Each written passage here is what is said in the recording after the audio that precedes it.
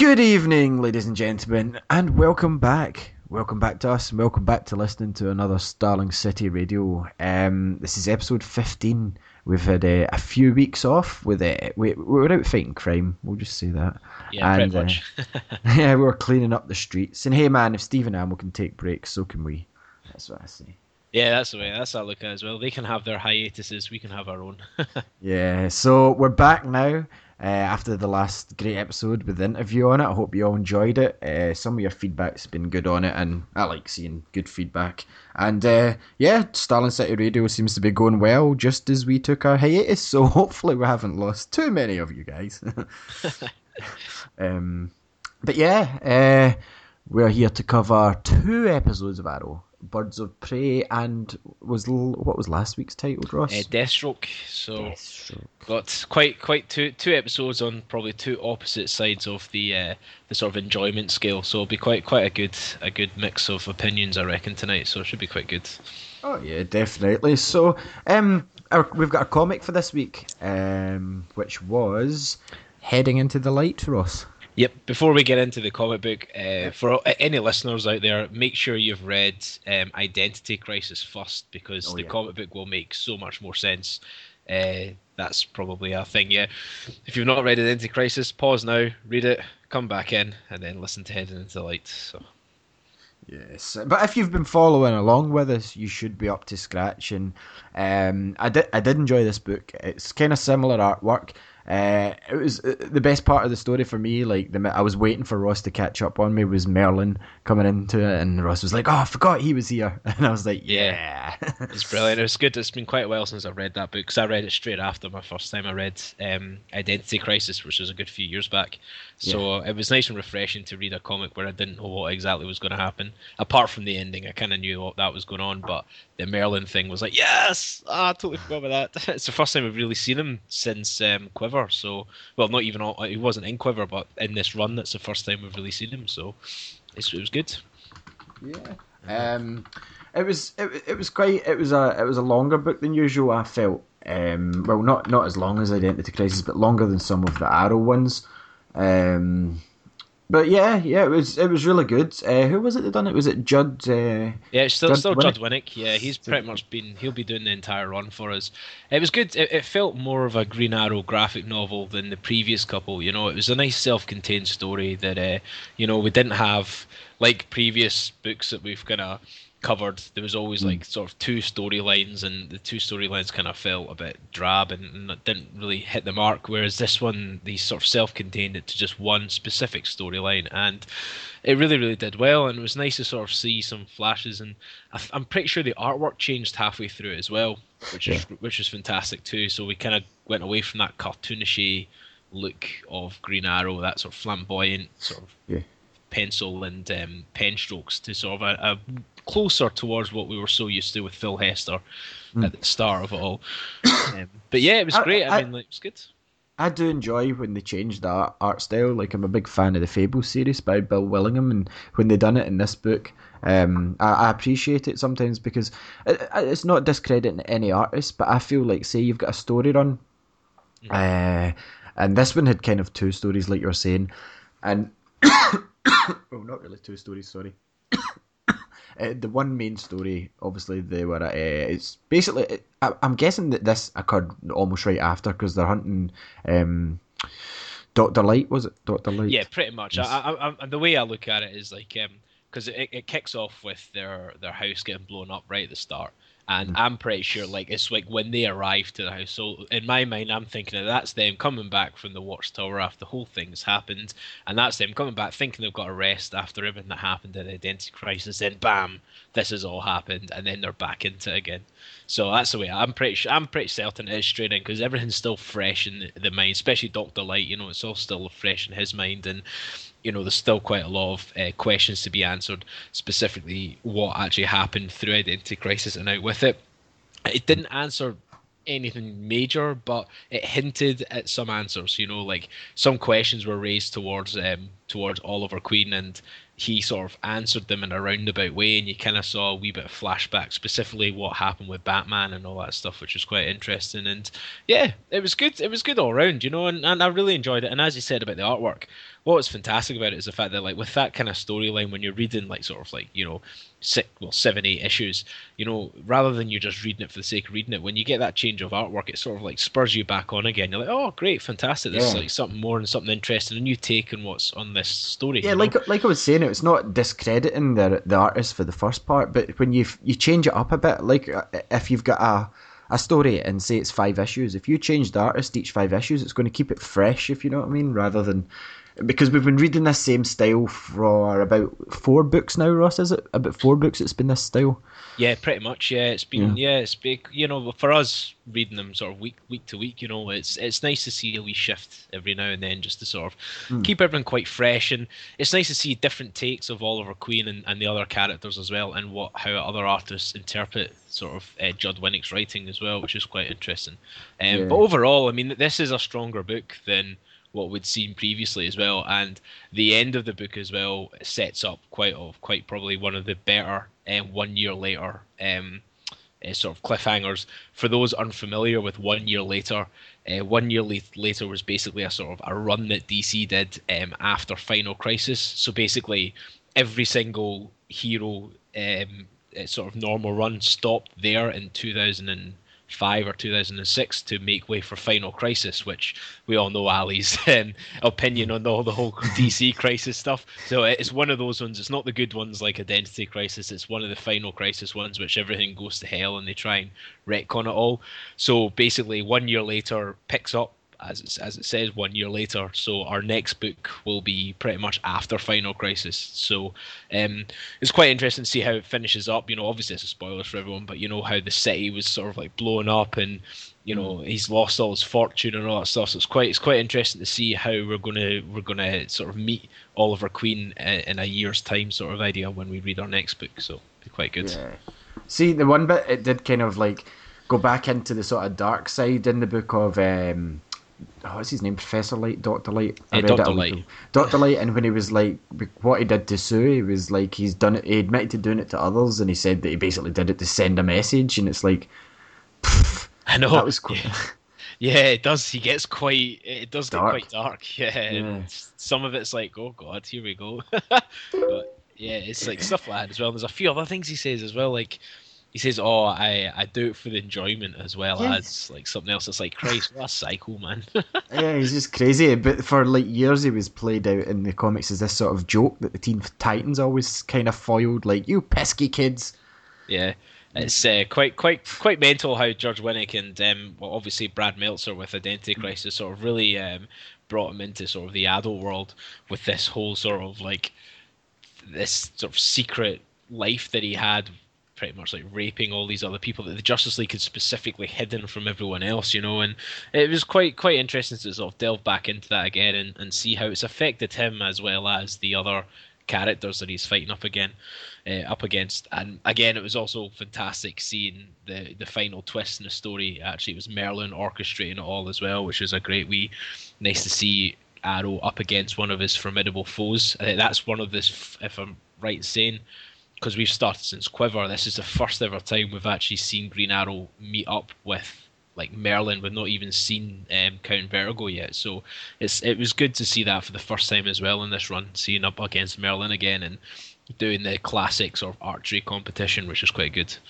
Yeah, and there was obviously what was the woman Dr. Light all about? I didn't really understand that. Well, that's Dr. Light too. I didn't really go into it. Well, I did delve into it a wee bit a few years back, but I completely forgot to refresh my memory for the show. But Dr. Light 2 is basically another Dr. Light. Like, I'm pretty sure if I remember rightly, Dr. Light went missing. Dr. Light 2 was the woman. She came on and had the same sort of powers as Dr. Light, and then she gave up her powers in order to help Cord Industries. And then Dr. Light has obviously realised that she's still around and tries to take off all her powers so she can become more powerful and sort of have all the power of the light rather than having to share it. I'm pretty sure. I may be wrong, listeners. But I've got an idea that that's the kind of the way it goes, I think.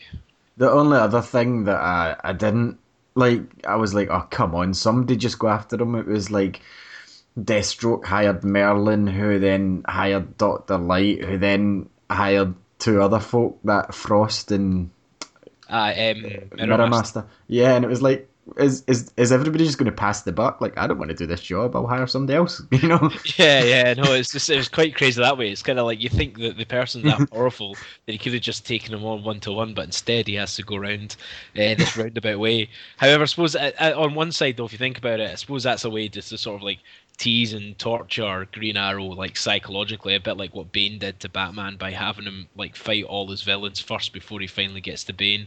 I suppose maybe in a sort of poor way, Judge Winnick tried to do the same thing with Arrow, Connor, and Mia fighting everyone else before they finally got to Doctor Light and Merlin, in the hope that they would have been sort of shattered emotionally and physically, for the end. Maybe that could be one way, but still, though, it didn't come across that way, which was a shame. If that Yeah. was the way it's supposed to come across, but I'm in agreement with you though. It did feel a bit like, what are you doing? Could you not just go down there and blast them with your light instead? Yeah, I mean, I did like it. Like, it had enough action in it. Because it obviously tied into whatchamacallit, Identity Crisis. Mhm. I did like it, but I think Doctor Light was a bit too braggy on some parts about, like, you know, what he'd done to Sue and others, and it's like, come on, like, Yeah, just. He's like, at one part, he was just like, why? Because I rape. And it's like, what? Why are you just continually mentioning this? Do you know what I mean? I think if you look in this comic, like, it might as well have just been called Dr. Rape in this instead of Dr. Light, you know? yeah, it did come across that way as well. Just like a bit like, right, okay, we know you've done that. You don't need to keep on going on about it now. Just continue on. It's not something that you should be proud about. But I did like the end bit with the archery, when they were competing against each other. I thought that was kind of cool, and I'm looking forward to the next book. But yeah, I would highly recommend this. Anyone that liked Identity Crisis, should definitely pick this up. Yeah, it's nice. It just sort of ties up some stuff as well, and Mm, it's a nice sort of continuation. It's not like a direct sequel, but mm, it answers some questions and fleshes out some of the backstory that they might not have had time for in Identity Crisis. yeah, It is good, and obviously it has Green Arrow at the center of focus, which is even better, and it continues on Judge Winnick's storyline, which we'll be following book for book. Which, if I'm right in saying, we only have um, two more volumes left of Judge Winnick's run as well. So we're coming towards the end of that sort of era of Green Arrow in terms of writing. So yeah, yeah. Yeah, that's cool. So what book is it that we're on to next week, Ross? Going it'll by the be schedule. be crawling from the wreckage, which is Colin. pretty much going to be the 1 year later sort of idea of Green Arrow. So we'll find out exactly how he's going to take on the fact that Star City has been demolished and by Doctor Light and Merlin, and how he's going to pick himself up from that. So it'll be quite interesting to see how that goes. You'll get knocked down, but I get up again. Pretty much, Okay. yeah. I'm going to have that soundtrack on when I'm reading it. Yeah, you should do. So anyway, as for this book, heading into the light, how many arrows are you firing out of your quiver at this volume, Ross? I think I'm going to give it 4 arrows. Mm. Quite high, yeah. 4 arrows. I'm feeling generous since we're back in the studio for the first time in weeks. So 4 arrows. Well, I'm going to just fire three. Because I had the opposite thing. I was going to be generous, and then I thought, no, I'm going to be fair. It's time to get harsh with these books. So yeah, a three. So overall, probably 3.5 from the two of us for this book. Added the scores together, but it's definitely worth picking up. I've read a lot worse books. Cough, cough. New 52, Volume 1. Yes, definitely. I think we can all say Yes, that. yes. But anyway, yeah, that was our comic for this week. Remember to Crawling from the Wreckage is next week's book. We'll have that up on the site. And yeah, keep along reading with us. And if there's any books like Ross always says that you want us to cover, we will be more than happy to do that. Because we read everything Green Arrow. If it's green and it's arrows, it's getting read, unless it's Robin Hood. Yes, definitely. Yes. So we better move on to the episode segment of the show. We've got a whole 2 episodes to cover, Ross. I know, 2 episodes. It's going to be so good. It's just like I've been itching to speak about it, but I've not Yeah. had the chance. So it's going to be Oh, it's an episode bonanza, if we will. The first one was, of course, Birds of Prey, which featured the return of the Huntress. Um, I had a bit of mixed feelings with this episode.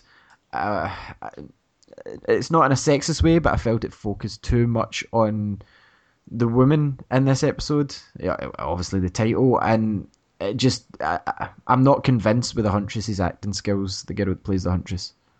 Yeah, I didn't enjoy this. This is probably the poorest episode I reckon I've watched so far in the second series.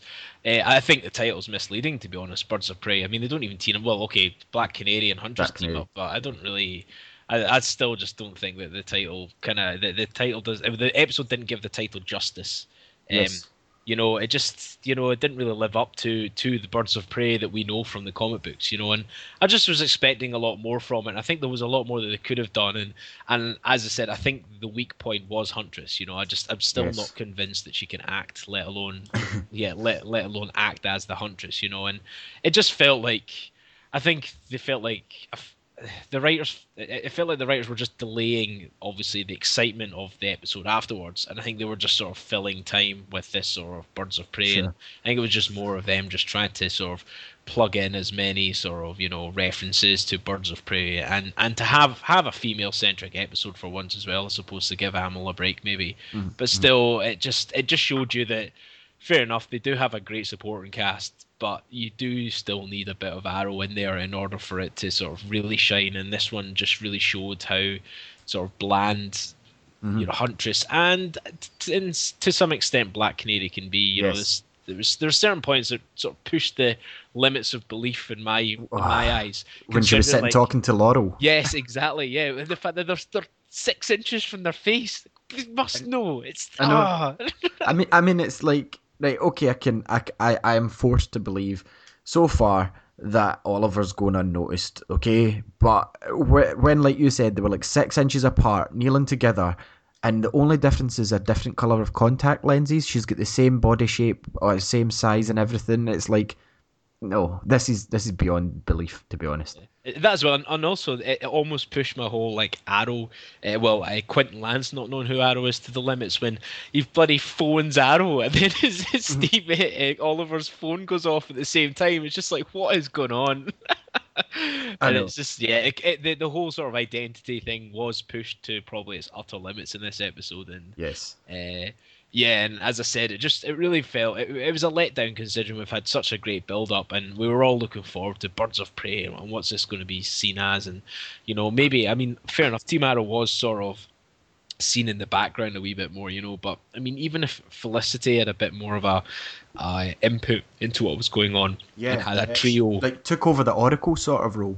That Yeah, would make it, it, sense. it, it might have been a wee bit better that way or something like that. But yeah, I mean, it just didn't feel right. And I mean, I think it was more a good chance as well to see Laurel changing. I mean, I enjoyed how Laurel was portrayed in that episode as well, and it was nice to sort of see her get a wee bit more Yeah, screen time. for once she was the best actress on screen out of them. Like Sarah can be a mixed bag, and the actress who plays Sarah, obviously, but on screen Sarah can be a mixed bag whether she's good or not. Laurel, I've grown, her character's developed, like from becoming a moaning whiner ever since Ollie shouted at her. Basically, it's improved. So Yeah, I mean, maybe I maybe am warming to Laurel. I mean, everyone, if they've been listening, knows my hatred towards Laurel Lance, but I am slowly warming up to her. And there's been rumors going around that it's going to get even better as time goes on, like how how the character's being approached. So yeah, it was really really nice to sort of see her step up a little bit more than what she has been beforehand. She isn't just this alky druggy anymore. She has actually sort of stepped in, and it helped the fact that she thought she'd got her job back, and and then obviously she was part of the hostage kidnapping again. She always gets kidnapped, but but yeah, so it was good to see that, and it was good to sort of see her push herself a wee bit more as well. And I enjoyed her arc, and it was good. And I mean, yeah, it's difficult. I don't want to sort of give it too many negatives because it was all right, but still was quite poor. And just like as you said, Huntress was underwhelming. I felt Diggle could have been used a wee bit more as well. oh yeah, especially coming off the back of the Suicide Squad episode. Yeah, I mean, it just showed how much awesome he is. Like to hold up an episode, it'd been interesting to see if he had a wee bit more, if he went into vigilante mode again or something like that. That would have been quite interesting to see that. Especially I think there was a scene, if I remember right, like it's been a few weeks now. I think he reached for the bow and costume at one point, and I thought to myself, going, "Oh, I wonder if he's going to take on the mantle and just sort of like kick ass." But then it obviously didn't pan out. But yeah, he was underutilized and. It's a shame because they had such a great run of episodes, and I suppose it was inevitable for them to sort of like slip up a little bit, and it Yeah. wasn't like a major slip up. It was just like a No. wee stumble in the run up to what's going on. The thing is, obviously, we're coming up to the point where the Flash was going to be inserted, and what I reckon has happened is the Birds of Prey episode was possibly, I could be completely wrong, was possibly one of the ones that were added as a filler episode. Yeah, it Just sounds like it to be honest. Yeah, it really does. I think these around this sort of maybe batch from maybe episode 17 to about maybe 2021, especially Birds of Prey. Say if there's another letdown episode, which I don't think there is from how the yeah, social network's going just now. But if this was a letdown, then it would totally make sense if that was supposed to be the episode that the Flash would have been fired into. yeah, the pilot sort of episode. Yeah, Yeah, it feels like it as well. It just didn't sit right with what had no, happened the episode before and the episode after. This just stuck out like a sore thumb in a bad way. So yeah, and it didn't do anything for character development either. Like the one thing this show does well, and when it is its best, is when it's developing the characters and showing you new sides and whatever Ollie's forgot this week, yeah. And this one just came in and it was like a step back. It was like a lull, and we haven't really had a lull since Barry Allen got introduced. To be honest, that I can think Yeah, of. exactly. And I mean, like, fair enough. Like, there's no characterization, but I mean, obviously, Laurel had her big one. So I mean, apart from Laurel, everyone else didn't really move forward as much. Yeah, I mean, and again, like the only sort of massive positive for the episode was right at the end where Slade made his move and kidnapped Thea. So I mean, it's sort of kind of like everyone's kind of like waiting for that moment to happen or waiting for that ending because it was getting a wee bit sort of like sighing every so often, going, right, hurry up, let's get to the good bit, which we know is going to be the cliffhanger, which if you'd been keeping an eye on everything that'd been going on, you knew that Deathstroke thing was going to happen, and you're like, oh, I want to see how it's going to set up. So yeah, but yeah, I mean, yeah, it was all right. It was mediocre at best, but yeah. we can't always have awesome episodes, and unlike other superhero shows out there, at least we've had more awesome episodes, than boring episodes. So Yeah, and this was a boring episode with an actual like top tier hero or anti-hero, if you yeah. would for the Huntress. But yeah, let's move off this and get into the exciting episode that came, and I'll let you take the lead on this one, Ross. Oh yes, Deathstroke. That was such Yes. a. I mean, everything that you just wanted to happen happened in Deathstroke. Like it set off in the first couple of minutes at the end of the first couple of minutes of Birds of Prey, where Thea gets kidnapped by Slade, and that was Yes. brilliant, man. It was just awesome, and like I mean, there's no such thing as too much Slade Wilson. There's No. just like he is just amazing, man. And like it really pushed the limits of all the characters. Like we had a bit of a crappy Birds of Prey episode. Now they literally just went to the top and then some with Deathstroke. You completely forgot about that mediocre episode and you just focused solely on this. And every single character gave a fantastic performance, especially Stephen Amell with Oliver Queen and the way that he had to sort of juggle his identity along with like tracking down Deathstroke, along with trying to keep his family together under the assumption that Thea had been kidnapped Oh, or that was worse, brilliant. dead.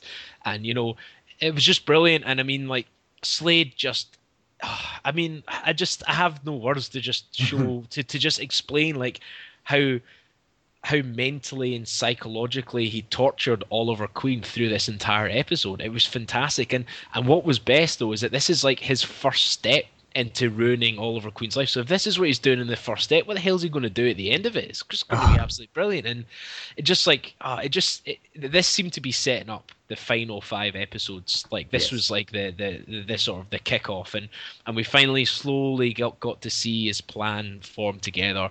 With the likes of him. it's him sort of, taking the prison bus towards the end of the episode. Oh So does yeah. that bring up the fact that will there be a Deathstroke army towards the end of the thing? Will there be more Mirakuru superhero people? Well, not superhero, but super villain people kicking about Star City? That could set up season 3 maybe, but you never know. And obviously there was the big reveal with Isabel Roshev as well. The fact that in his time of need, he relied on Isabel Roshev and signed off everything so that she could keep the company afloat while Now, he dealt with family. And then now boom. there was a pretty good theory in that. Just to stop you there, that I think it was either you or one of the other guys from Comic Book 101 came up with about her being Deathstroke's daughter. Yeah, well, I saw well, there's pictures going around of I can't even Summer Glau in Ravager's outfit in one of the later episodes. Now, people, there's two ways they can go down, and I was actually thinking about this today at work before we came on because I knew this would come up.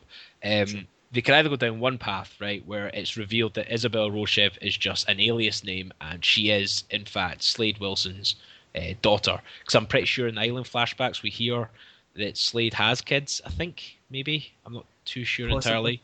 Yeah. But anyway, so it is in fact Slade's daughter, and they've been working in tandem ever since to bring Oliver Queen down, and Yeah. so she becomes Ravager, and we see father son team up maybe the second last of the last episode. Father daughter. Father daughter, sorry.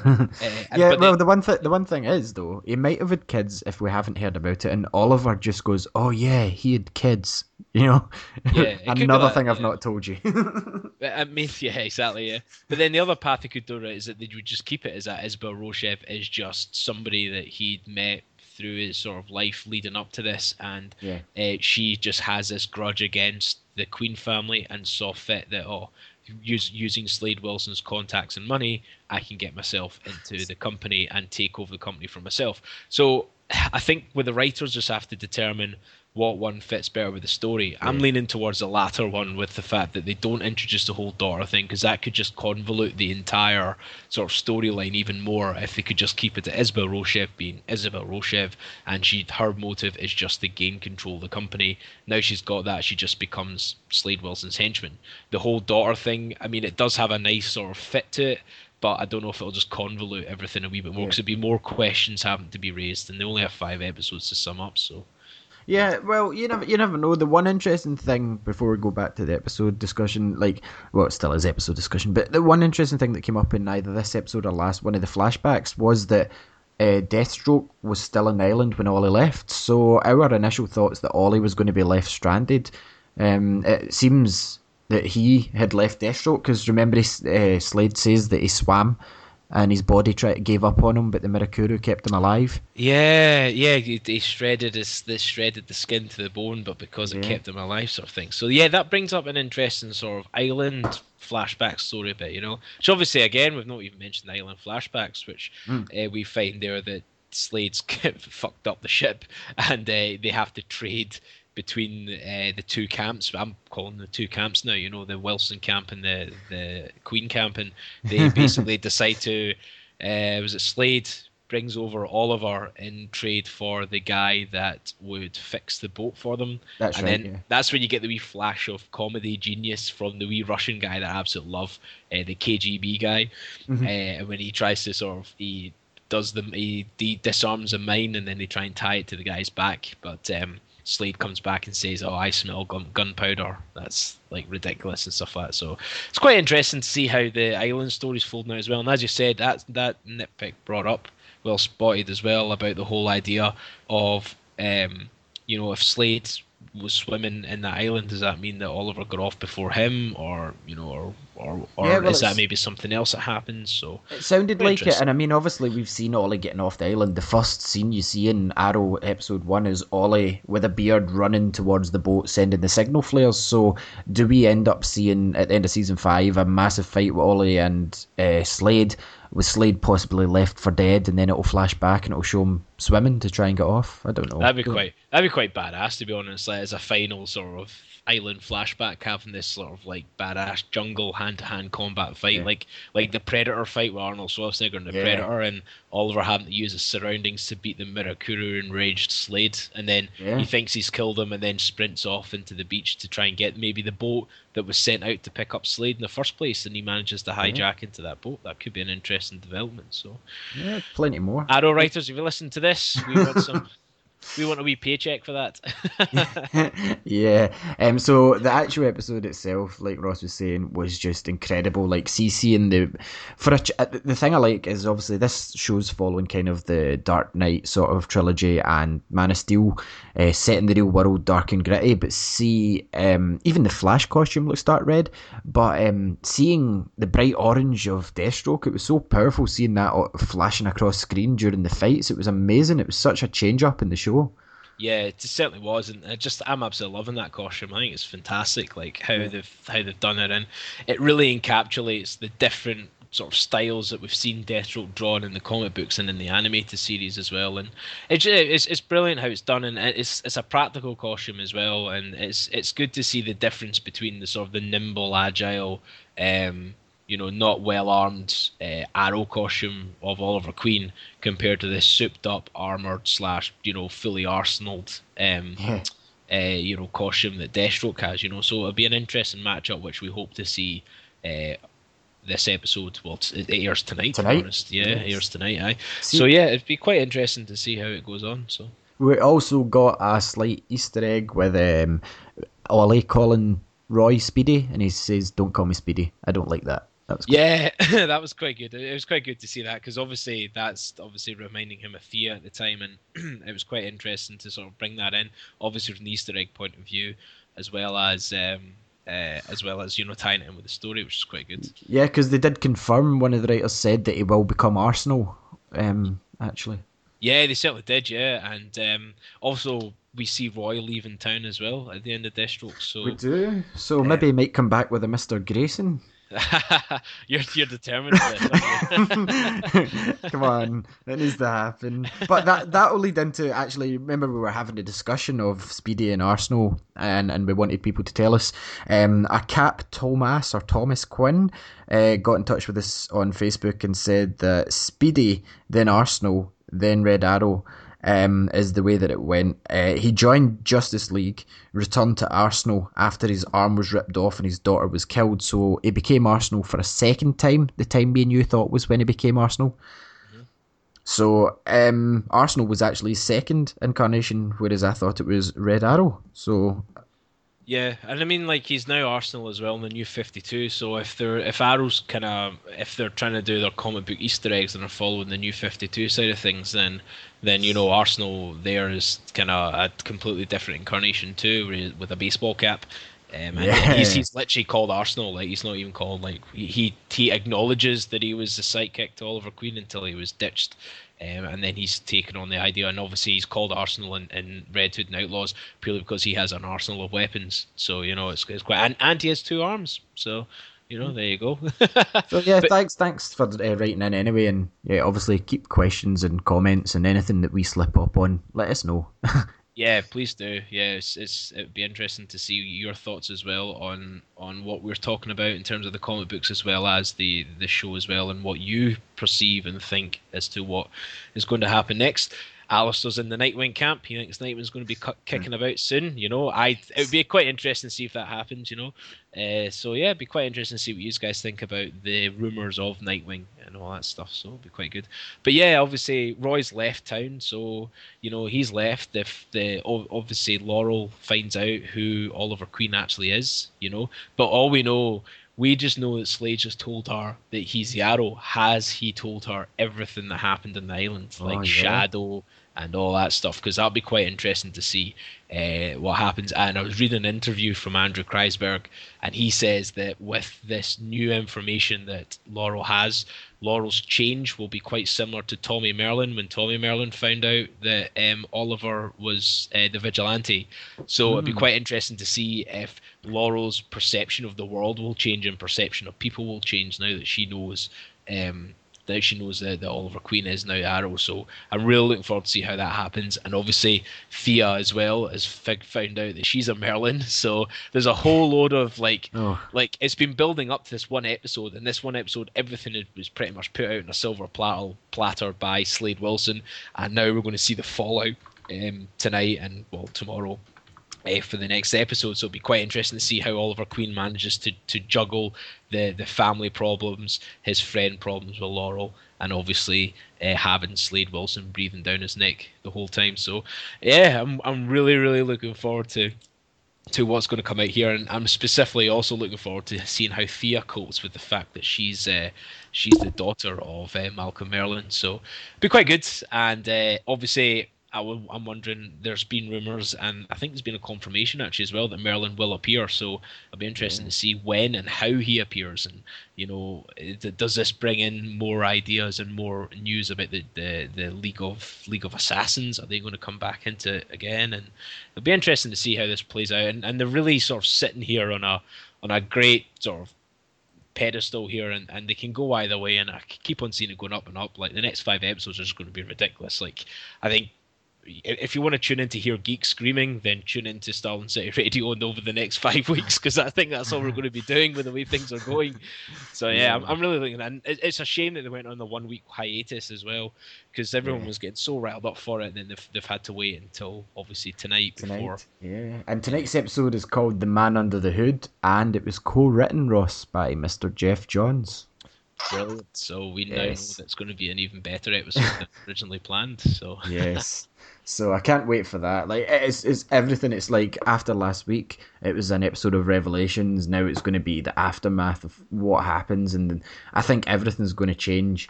And the next few episode titles are building towards some sort of thing. It goes Seeing Red, which is something towards the Mirakuru, I reckon. Possibly Roy, might be wrong. Then it goes City of Blood, Streets of Fire, and Unthinkable. So it seems like there's going to be a citywide crisis, possibly. Yeah, definitely. And I mean, that sort of ties in with the Twitter picture that got posted up where someone snapped and it looked like there was an army of Deathstrokes kicking about. So it'll be quite interesting to see whether or not, like in Heading into the Light, where we see Oliver Queen standing at the wreckage of Star City, maybe we're going to see Oliver Queen at the end of season 2 at the wreckage of Starling City, and he has to start from scratch. Maybe season 3 might see him with no money, no friends, nothing at all whatsoever. Because if you think about it, Isabel Roshev is now in charge of the entire company. So who's going to pay Diggle? Who's going to pay Felicity?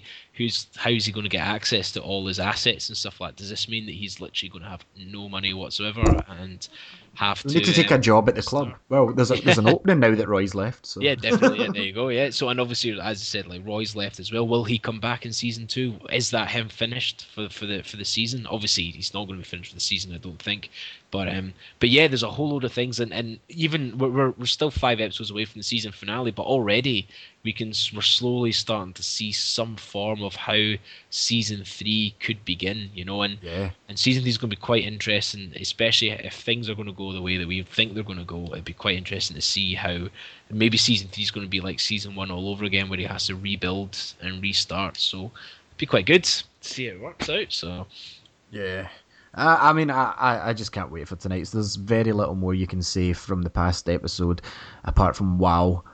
So like every episode that Arrow kind of lulls you, like even Birds of Prey, like at the end, like you were saying, Thea getting kidnapped, that was kind of an up point, but for the most part it was dull. But I can't see this slowing down as of tonight. Episode 42 actually, episode 42 in the running, but episode 19 of this season.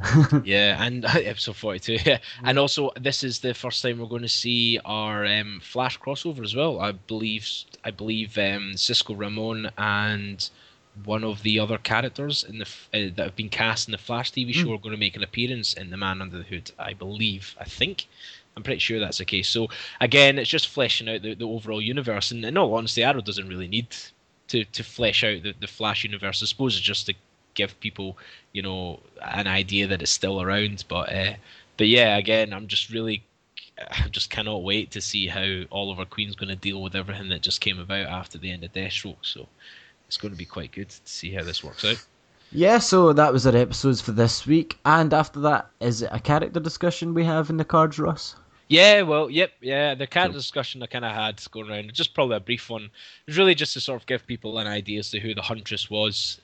Obviously, people may not know her if you don't read the comics and you're in with the show. You only really know her that well through season one when we saw her origins, which were quite similar to her comic book sort of origins as well. Um, and then we finally see her again in Birds of Prey, the sort of mediocre episodes. So I decided this time I think I'll go for Huntress. See how it goes. So I'll just give a basic overview and a basic introduction of how she is. But yeah, basically, Huntress, aka Herlina Bertolini, she pretty much is just skilled with a crossbow. She has no superhuman powers or abilities. She's hand-to-hand fighter, obviously, and she was taught, like, she grew up within a mafia family, so she was taught her hand-to-hand combat with her bodyguard, and yeah, from a young age as well. And yeah, she's been kind of reimagined quite a few times as well, and there's been quite a lot of different names been put under her as well. And I'm pretty sure the Huntress was Helena Kyle for a while as well, and there's like bits with Batman and Catwoman, and it just got completely convoluted. So, for the sake of my own sanity, I'm just gonna focus on Helena Bertolini, which she's probably the most sort of commonly known iteration of Huntress. So she basically, at the very small age, she witnessed her family's murder, and she pretty much went around the world hell bent on trying to find out who the killers were, and that is pretty much her motivation of being this sort of um, anti-hero, who doesn't play by the rules, and she's a short fuse, and because she sort of grew around Gotham in the comic book, she finds herself sort of uh, weaving in and out the Bat family quite a lot as well. And Batman doesn't approve of her methods. Basically, and he kind of does what Oliver Queen kind of did in season one, tried to sort of tame her and bring her. Rope her into sort of into the right side of the law, but always fails, and she kind of falls in and out of the villains and the good guys purely based on who has the information for her to try and hunt down the killer of her family. So, sometimes she can find herself aligning herself with some of the villains. Sometimes she's sitting around with the birds of prey. It all depends on how her motive at that time. So yeah, that's pretty much like kind of what she pretty much does, and she tries to her sort of hand-to-hand combat and her sort of crossbow skills impressed the league quite a lot. She was actually inducted into the Justice League for a while in the animated cartoon, and it's a fantastic episode. If you guys haven't seen it yet, it's actually got Green Arrow in it, and Black Canary, and Huntress, and the Question. And the Question's probably the best hero ever, but that's for another day. But yeah, I think it's Justice League Unlimited season 1. I'm not too sure exactly the episode title, but there you get to see Huntress in the Justice League, and she sort of teams up with the Question to try and figure out. She thinks that she's found the killer of her family, so she goes out and she tries to sort of kill him, but obviously Green Arrow tries to stop her from killing him because it's against the rules of the league and stuff like that. So it's a really good sort of animated episode if you get a chance to get to see it. So yeah, basically that's kind of I'll then in the new 52, obviously as everyone knows with DC Comics they restarted everything. The Huntress in isn't actually Helena Bertolini, the Huntress, isn't in New 52, right? Instead, she's Helena Wayne from Earth 2. So basically, Huntress and Power Girl team up from Earth 2, right? mm, So it turns out, right, that Bertolini had been, right, I'd read up some of the comics. Bertolini had been dead for ages, right? But her exploits were actually done by Helena Wayne. So Helena Wayne was basically doing everything that everyone thought Bertolina was actually doing in Earth 2. So basically, it's like a sort of world's finest that used to be Batman and Superman. It's now Huntress and Power Girl from Earth 2 that are kicking about doing stuff. So that's why I'm stopping right now about Huntress, because she's the most overly convoluted character ever. She does appear in Batman Hush, which is a fantastic comic book. oh yeah. And she's got a great scene in there where she sort of gets taken over a wee bit and stuff, and she goes quite psycho, and she looks quite cool in that one. But yeah, Huntress itself, I mean, it's an interesting character if you get right down to sort of the bare bones. She's out for revenge over the death over whoever killed her family. And that's her motive. a bit like how Batman is out for vengeance over the death of his parents, or she has the same idea, but it's a bit like if Batman went evil, then basically that's what Huntress is. She's sort of like the other side of the coin to Batman's sort of a crusade against justice, so a crusade for justice. So yeah, basically she's quite interesting, and again she kind of gets portrayed a wee bit better in the animated series, especially that cartoon episodes with her in the Question, which is quite badass. But yeah, she does get quite sort of convoluted in the terms that people tried to reimagine her and retcon her so much that they ended up changing her name. And there was times where Helena was Helena Kyle, so she was like the mother of Catwoman, and then there's ones in Young Justice, which is a great TV show as well. She's actually the daughter of one of the Young Justice team members. It's just all a bit crazy and stuff like that. But what they did in Arrow though was fantastic, and I actually prefer that Arrow iteration of Huntress, especially the backstory that we get through the Arrow comic book, which we covered a few episodes ago. And I really enjoyed how that was portrayed.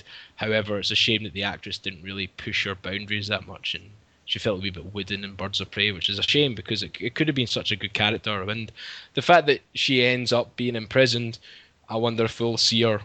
Maybe if they do a Suicide Squad spin-off, maybe she'll appear there.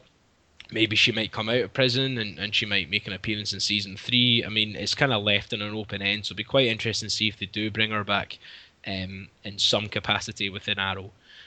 But yeah, hopefully that kind of makes sense with Huntress. If anyone would like to have any discussions about Huntress, feel free to post up on our page and stuff like that, and I'll be more than happy to have a wee chat. And if anyone has any questions on the characters that I've been covering, and if anyone has any characters they'd like to cover that has some sort of connection to Green Arrow, then I'll be more than happy to do that as well. But yeah, there we go. Oh, that was cool. Like, I'm not too familiar with Huntress. I'm still going to get round to watching the actual Birds of Prey TV series. Oh, do you really? Are you sure you want to do that, man? Because they had the good Batgirl suit. Me and my friends watched it, and it's an interesting TV show to say the least. Obviously, it came out in the early 2000s, and it's just very interesting. Yeah, not as good as the Flash TV show, but yeah, it's just a bit. They really did throw everything around the place, because in that one again, it's Huntress turns out to be the daughter of Catwoman and Batman, I think. Yeah, that's how it works out in the Birds of Prey. But give it a shot if you want. But I'm not going to condemn or promote it. So yeah, well, it's got a good Batgirl suit in the first episode. That's pretty much all where the budget went. Yeah. Yeah. And Mark Hamill does the voice of the Joker in it as well. That's right. In the sort of flashbacks, which is quite cool. Yeah, and it seems as if they've spliced together scenes from the Batman movie to make it. That as well, and also they do a nice wee homage to The Killing Joke, where you see Oracle becoming Batgirl getting shot by Joker, which is quite cool. That's pretty much almost mirror image to what you see in Killing Joke, which is quite nice. But I mean, these are just the flashback stuff, but the actual episode itself is just a very poor imitation of Smallville. But give it a shout anyway. Well, like I said, we'll finish up this week. This is us back. We're back on track. So 2 episodes for you this week covered and heading into the light. Next week's book, again, is Crawling from the Wreckage. I'm sure it's going to be good. But let's finish this show with a little bit of plugging, Ross. Yeah, I mean, if you're loving everything you can listen to us. You can catch up with all things SCR. You can get us over at our website, starlincityradio.tk. Find us on Stitcher Radio and iTunes. You can also follow us on Twitter at Starling Radio, and definitely like us on Facebook, facebook.com/Starling Radio. We'd love to hear your thoughts. We'd love to get some discussion going within the 2 social networks as well. It'd be fantastic. And any questions you want us to discuss on the show, feel free. We're also part of the Comics Podcast Network, and we're also part of the All Games Network as well. So you can get us everywhere. We're taking over the internet world. It's brilliant. Yeah. So yeah, StarlincityRadio.tk. That's where you'll catch up on all our episodes. And at Starling Radio and Facebook.com/Starling Radio. So please get in touch with us. It'd be awesome to hear your thoughts on the show. So yes, definitely. And Friday nights, like Ross said, we're on All Games Radio just before Agents of S.H.I.E.L.D. cast, done by one of our co-workers on one of our other shows, Andy Urquhart and Chip Seller from the B Team. Theirs is about Agents of S.H.I.E.L.D. They cover like the Marvel films and things as well. And if you tune in on a Friday night, if you've got nothing to do, allgames.com, or you can go to Stitcher Radio and search for All Games Live, and you'll get a live feed on your phone, tablet, anywhere. So there's no escaping us. Starling City Radio will be back again this Sunday, so you're kind of getting 2 episodes this week. And yeah, tonight Arrow's back on, so we're probably going to head off and just get excited about watching that. But before we finish up, of course, I've got a quote for Ross. Of course I do. And this one's actually from the book that we read tonight. I just laughed, and of course Ross has to read that. So, Ross. Let's just see. Right, okay. This stuff is a real bitch. Then again, so is she. I just laughed when I seen it. I know, it is brilliant. Okay, so thanks for listening. We are back, folks. Tune in again next week or the end of this week, however, whenever you hear this, and watch Arrow. But yeah, thanks for listening. Cheerio.